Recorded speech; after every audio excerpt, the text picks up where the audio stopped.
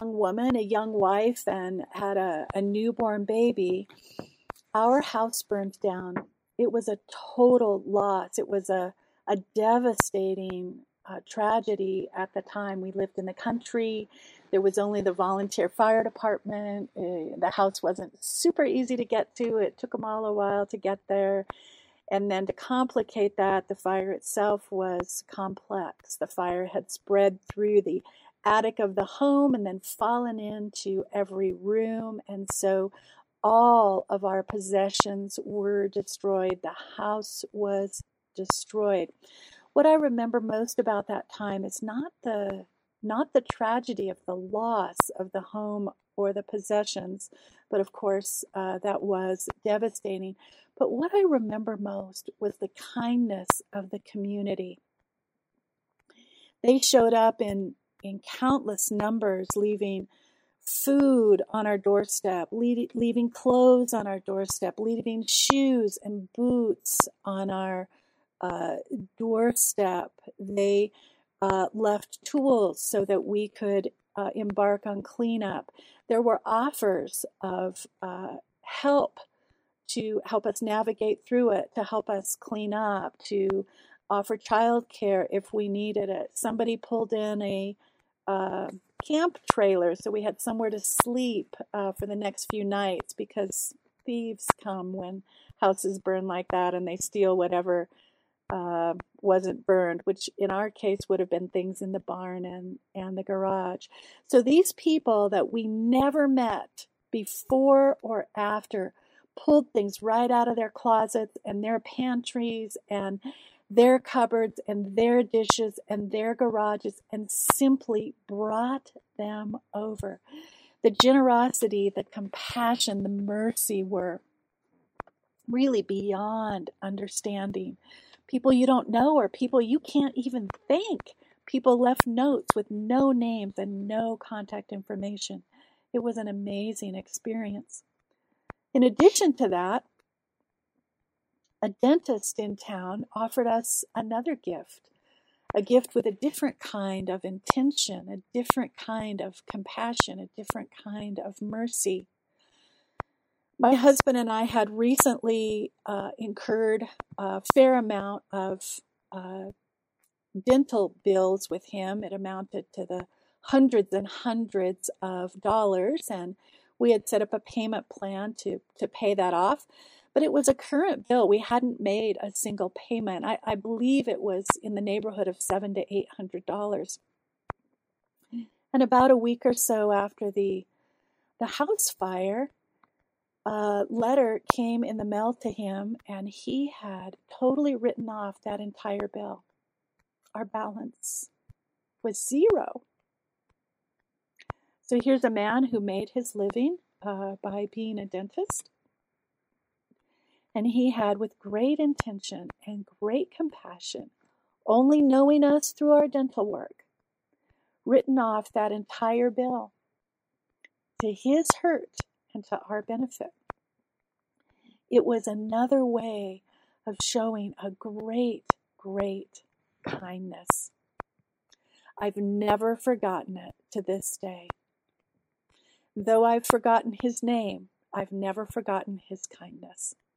Hi, I'm Susan Sargent. Welcome to the Body Soul Today podcast, where I share practical, relevant biblical answers to the problems you face in your life.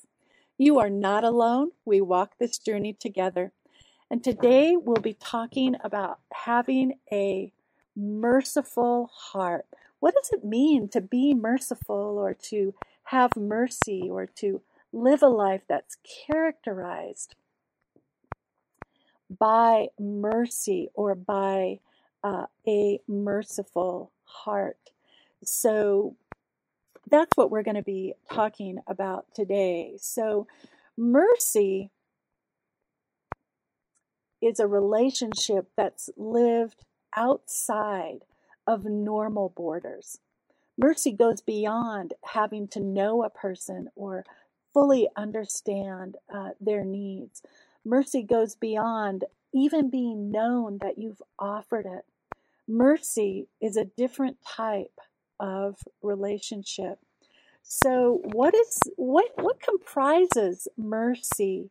What kind of qualities would we tag to that idea of mercy? Well, mercy is kind. Mercy knows how to sympathize with other people.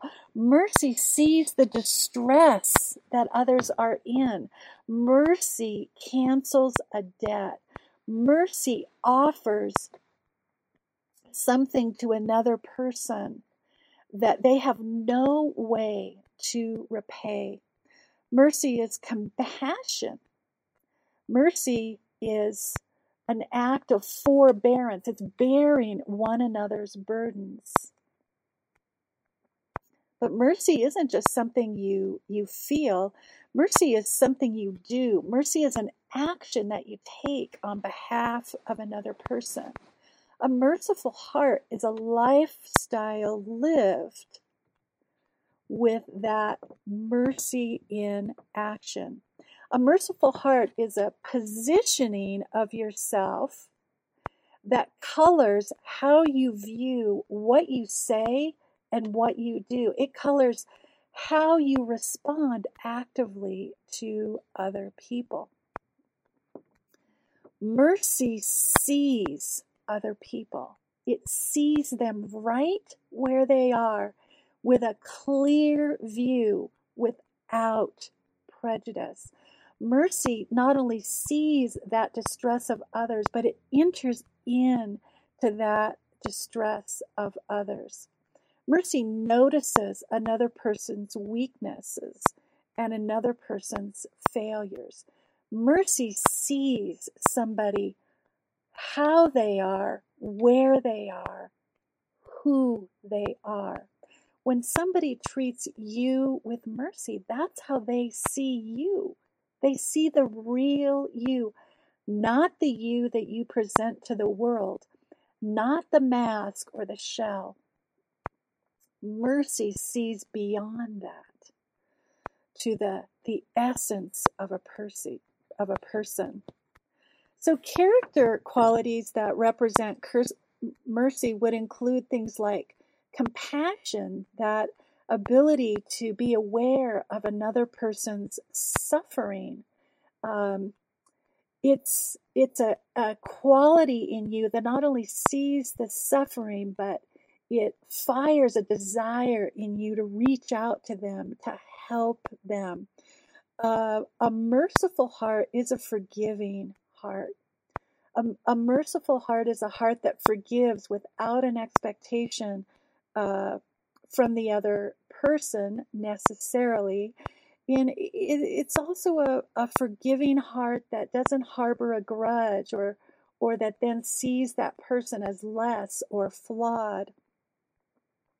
A merciful heart is a heart that understands that though that other person might be in the position that they're in because of their own decisions, a merciful heart recognizes that you too yourself have failings and at times are in need of mercy yourself. A merciful heart is patient even when it's provoked. A merciful heart is willing to stand alongside an oppressed person, even though it might make your life more difficult. A merciful heart is willing to get into the trenches with someone else who is suffering. So when we are committed to mercy, or when we are developing that character quality of being merciful, when we are encouraging and allowing and nurturing a merciful heart, then we have to expect that we're going to suffer for that action of mercy, and that we have to be willing to endure that suffering. We have to understand that we're going to be inconvenienced by the weakness and distress of others, that it's going to interfere with our life in one way or another. So that's just a given, and that was true of all of those people that offered me mercy, my family mercy, all those years ago when we lost our house to fire. So a merciful heart is one that's willing to come alongside those who are poor, whether they're poor economically, whether they're poor physically, whether they're poor spiritually. That merciful heart is one that comes alongside the poor. Back in James chapter 2, verse 1, James writes, "My brothers, show no partiality as you hold the faith of our Lord Jesus Christ, the Lord of glory." So part of mercy is that we do not show partiality to people who have less than we do in any area of our life. So one of the ways that we often struggle is people is that it's hard to relate to people who are not in our strata, whether it's our educational strata or our financial strata or our spiritual strata or our physical strata. And what do I mean by that? If we're not very, very poor, it can be hard to enter into that space with another person. If someone is totally untrained or unsensitive in a spiritual way, it can be hard for us to engage in them. Often their views can be offensive to us. If people are different than us or poorer than us in health, if they struggle with a disease or a chronic illness or a tragedy that has left them physically needy, those can be difficult spaces for us to enter into, or perhaps the physical or mental capacities were different than ours from birth. But Scripture would call us, as James said, that we're not to discriminate from other people. And so much more than that. That heart of mercy would call us to not only not discriminate, but to enter in, to seek, to see that distress, that suffering, that lack, and to fill it in some way. The poverty that Christ had on earth should become how we view others in poverty. In other words, he calls us to be poor in spirit. And in that way, we can reflect to others who are poor in spirit. Christ was not poor in spirit himself, but he came to others who were and filled that space for them. And that's the example of his that we're looking at. And then we have this tendency to see ourselves as rich or above, and to look at others as poor or below. But the truth is, we are all poor. We are all in need of mercy in one or more ways. I know in my life, I've needed and benefited from the mercy of others in so many areas, all of those areas that I listed above. There are those who've come alongside me in a spiritual way and in my spiritual poverty and fed me spiritual food. There have been those who've come alongside of me physically when I have needed physical care due to accident. There have been those who've come alongside of me, as I shared in my experience, when I had no possessions, and helped me by providing those basic possessions that I needed to care for myself and my family, and in so many other ways. So we have to push back against that tendency in our own hearts towards favoritism. We have to push back against that tendency we have to serve people who are easy to serve, and to find those people where it's difficult to extend mercy to. Mercy is not just being nice. Mercy is not just being nice. We should, of course, be nice. But nice and kind are different than mercy. Mercy is that action that enters the space, that sees that distress, that fills that need, that comes alongside of another human being. Mercy means you've got to be committed in such a way that you don't look for a way out just because something got hard. If you can't persevere through the hardship with somebody, then you're not offering mercy. You're just simply throwing them a bone. So when we practice a heart of mercy, then our personal happiness, our personal agenda for the day, our schedule then is going to be interrupted. It cannot take priority over the action of mercy. Mercy is one way that we can experience joy in the Lord because He Himself was merciful. Let me share a couple of verses with you if I can find them here. I had them handy. But they've disappeared. Hold on there. Here they are.